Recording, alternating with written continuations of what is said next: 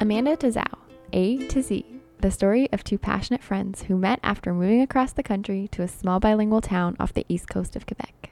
Both living and teaching language on their own during a pandemic, they talk all things language learning, mental health, immigrant experiences, and a hope for the future. We hope you can join in on the conversations from this side of Canada. À bientôt! That's see you later in French. We'll be launching our first episode on March 29th. We're so excited because it's been our passion project for a couple of months now, and it's perfectly in time with spring.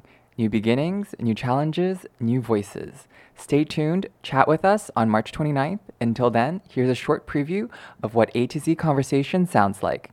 Where are you from? If I knew, I wouldn't stutter between throwing two questions back at you, originally or where I live now. Because when I'm asked about my identity, I'm lost. I have an Eastern body, but a Western mind. And the day those two meet in the middle will be the day my soul will taste peace, in simple response to your simple question. So much shame because you weren't eating, I don't know, like a white sandwich or something. Yeah, I saw his apartment from my window, from my kitchen window, and I'd be like, oh, is Zhao home today? Like, oh, I don't know. No, he's not. But yeah, it's just different, and it's a good different. See you soon. From A to Z. Bye.